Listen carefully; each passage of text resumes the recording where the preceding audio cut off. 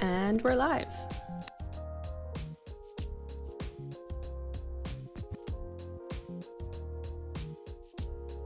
Evening, everyone, and welcome to the very first pilot episode of The Transcultural Lens. I'm your host, Sarah Jennings, coming to you live from Galway in the west of Ireland.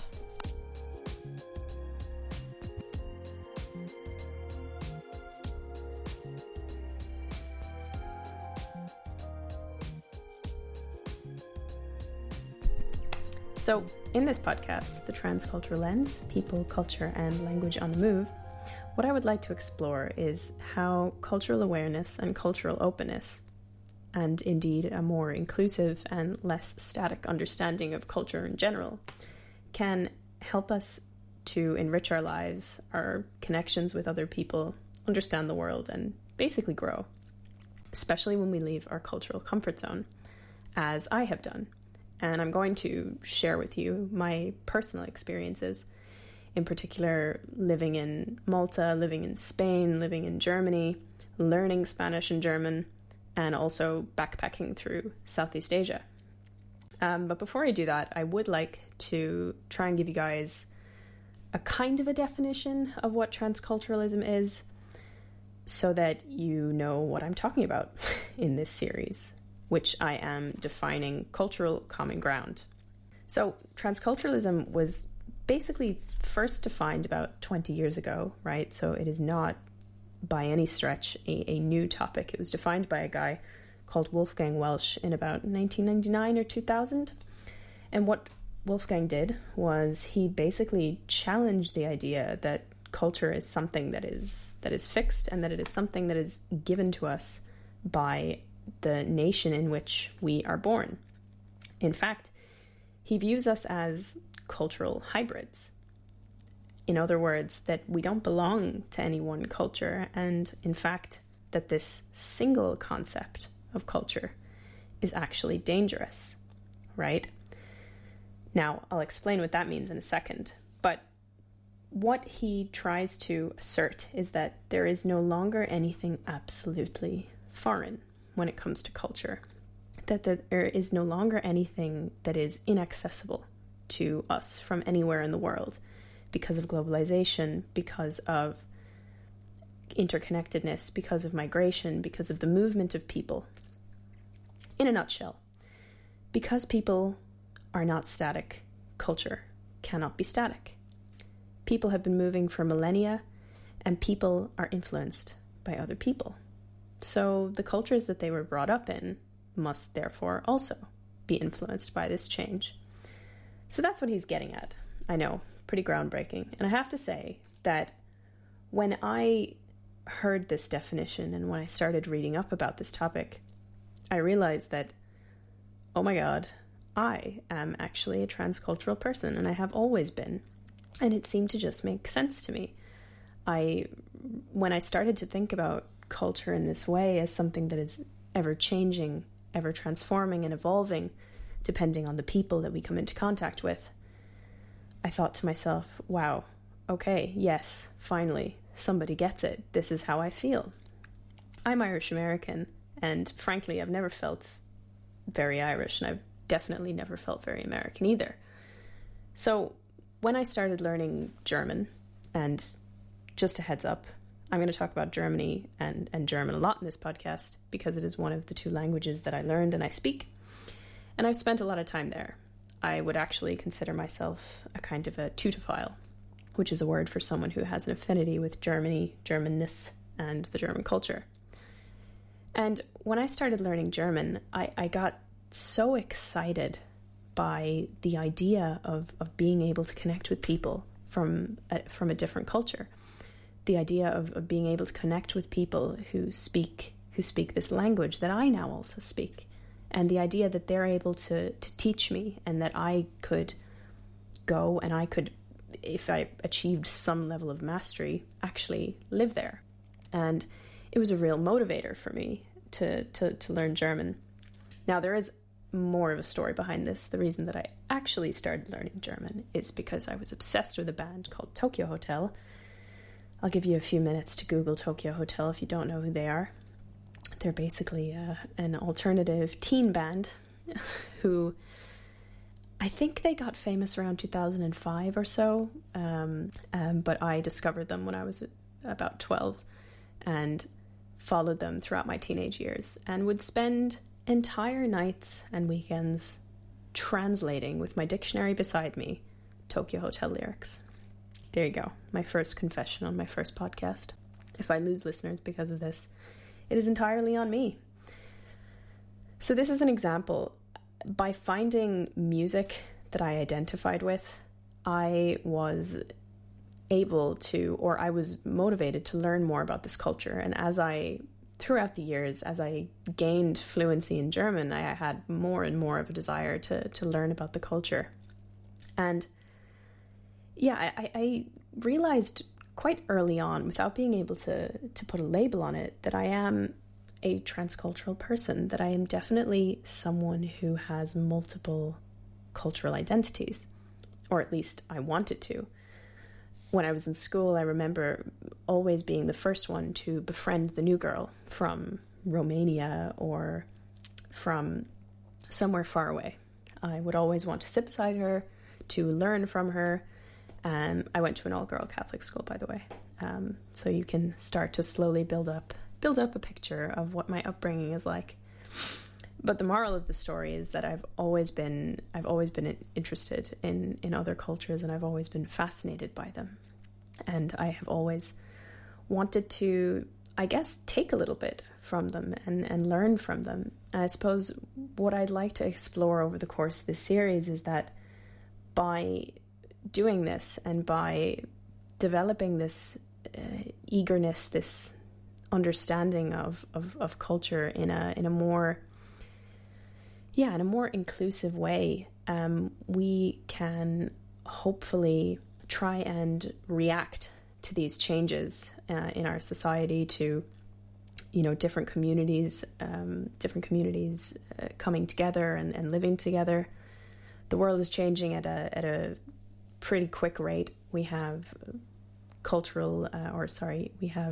displacement, we have migration. These are problems that are going to intensify in the future, and we're going to have people from lots of different backgrounds living together. And I really do believe that by honing in on these skills of patience, of tolerance, of understanding, and by realizing that we actually all have a lot more in common than we do have differences, that we can slowly make our way to a more equal society. And that sounds very utopian, but I hope that by sharing my own experiences and also the experiences of others, stay tuned for that. I'm hoping to have some guests on here who have done some pretty cool things, been to some pretty cool places, and have met some amazing people. And I hope that by sharing these kind of experiences, these experiences of people having profound cultural connections, that by listening to these stories, you will also see the value in having a transcultural perspective on the world. By listening to what these people have learned from their travels, how they began to realize that the world is not as simple as we once thought, how they began to realize the effects of globalization, and more specifically capitalism, on the developing world, which is where I visited, where some of my guests will have also visited. And this brings me to my next point, which is, why does this matter, right? So we've talked about transculturalism, I've talked about some of my own experience, but why is it important? Why does it matter? And more specifically, why should you care? Well, not being able to travel has, as I may have mentioned, forced me to reflect on my own community, reflect on my people that I have in social media, reflect on my own relationships and my environment. And I don't know about you, but I have noticed a lot of hate, xenophobia, racism creeping up during this pandemic. And it's been a pretty eventful pandemic. So, of course, we had the coronavirus, which sparked racism to Chinese people, which was totally uncalled for, as I'm sure a lot of people can agree upon. We had the Black Lives Matter movement and the reaction to the Black Lives Matter movement coming from a lot of white people who believed that this movement was in some way attacking them. Then, of course, we had Brexit, which was, an assertion of British identity and was also fueled in part by xenophobia. I don't even need to mention the rise of Trump. So you see where I'm going with this. Basically, it's been a pretty eventful year for hate. And with this increase, I think it's really time for us to think about our reaction when we see this happening. So there's a lot of reasons why racism, xenophobia, and discrimination of people of all cultures exist. What I hope to explore is how these views are allowed to continue. I don't think that it's because people are inherently racist or inherently culturally ignorant. It's just that maybe a lot of people are not anti-discrimination enough, right? So we hear it around us. We see it on social media. We see it in the street and in conversation. And we know that, something is wrong, right? So let me give you an example. Maybe you are someone who has moved abroad recently, or maybe you're someone who's never left your hometown. It doesn't matter. Maybe you're someone who's noticed that your community is changing, right? It's becoming more culturally diverse. And perhaps you're not so sure how you feel about it. You want to learn about the cultures in your community, but you're not really sure how. Perhaps you've heard people in your neighborhood speaking negatively about people from different cultural backgrounds. Maybe you are tired of how they're talking about them. You feel that there's something wrong in the rhetoric, in the way that they're speaking, but you don't really know why. And this is what I'd like to explore. You may have come across a lot of xenophobic or even outright racist sentiment in your community.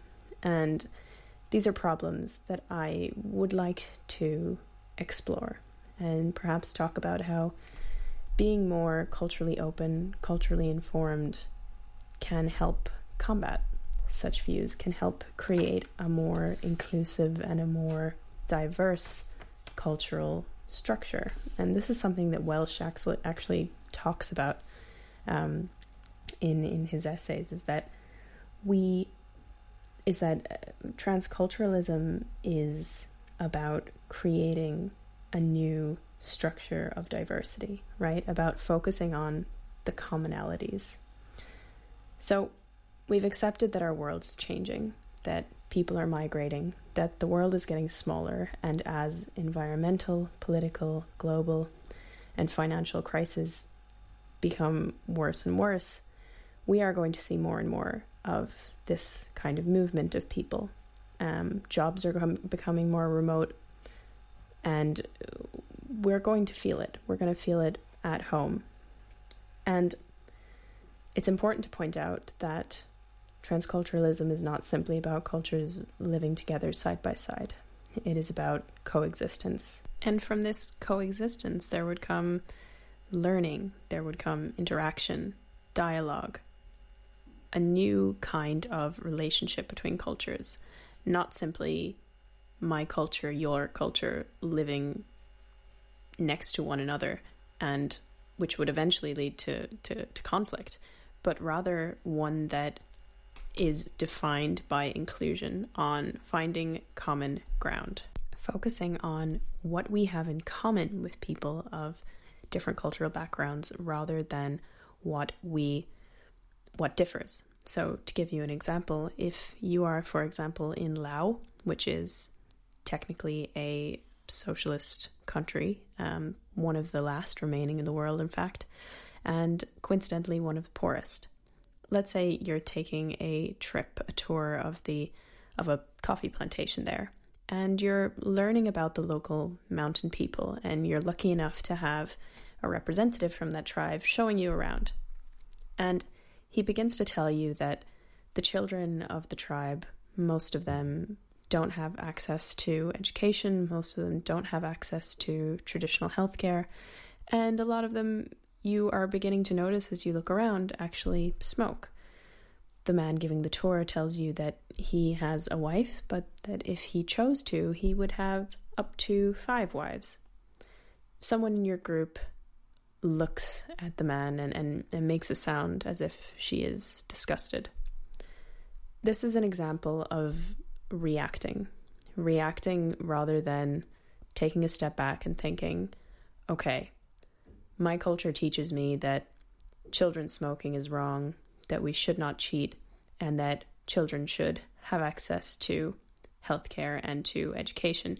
Yes, all of these things are true.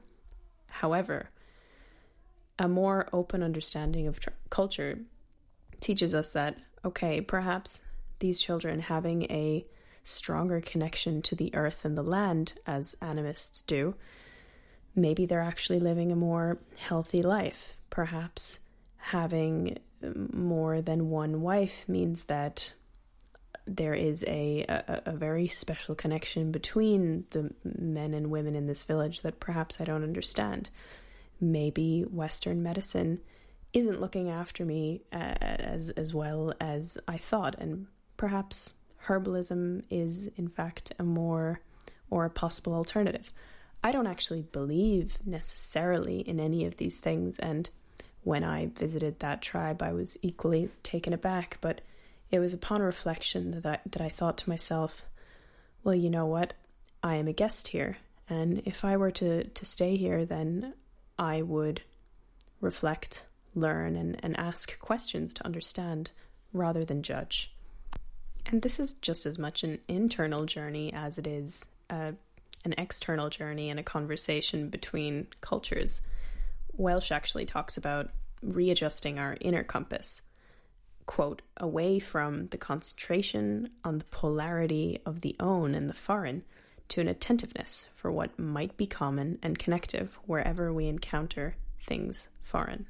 What I would ultimately like to promote in this podcast is seeing the world through the mind and the hearts of the other. Yes, there are rules in all cultures, but the thing is, these are not fixed. It's people who made these rules, and people are beautifully imperfect. And although, yes, everyone wants to have an identity, what I would like to explore is the idea that this identity does not have to be Irish, English, German, Polish, Nigerian. It can be a beautiful amalgamation of all of the cultures that exist in our local communities. We have all been shaped by our cultural upbringing. There is no denying that. But we have a choice. We do not have to remain prisoners of our cultural upbringing or stay within the lines of our supposed cultural identity. Quite the contrary, in fact. By expanding our understanding of culture, by reading about different cultures, by learning, by educating ourselves, listening to the stories of people who belong to cultures which are different from our own, and really wanting to connect with them, we can actually start applying this seemingly utopian, idealistic concept of transculturalism and actually making, firstly in our local communities, but also on a global scale, the world a more equal place to live. That's all from me, Sarah Jennings, on the very first episode of the very first series of The Transcultural Lens: People, Culture, and Language on the Move.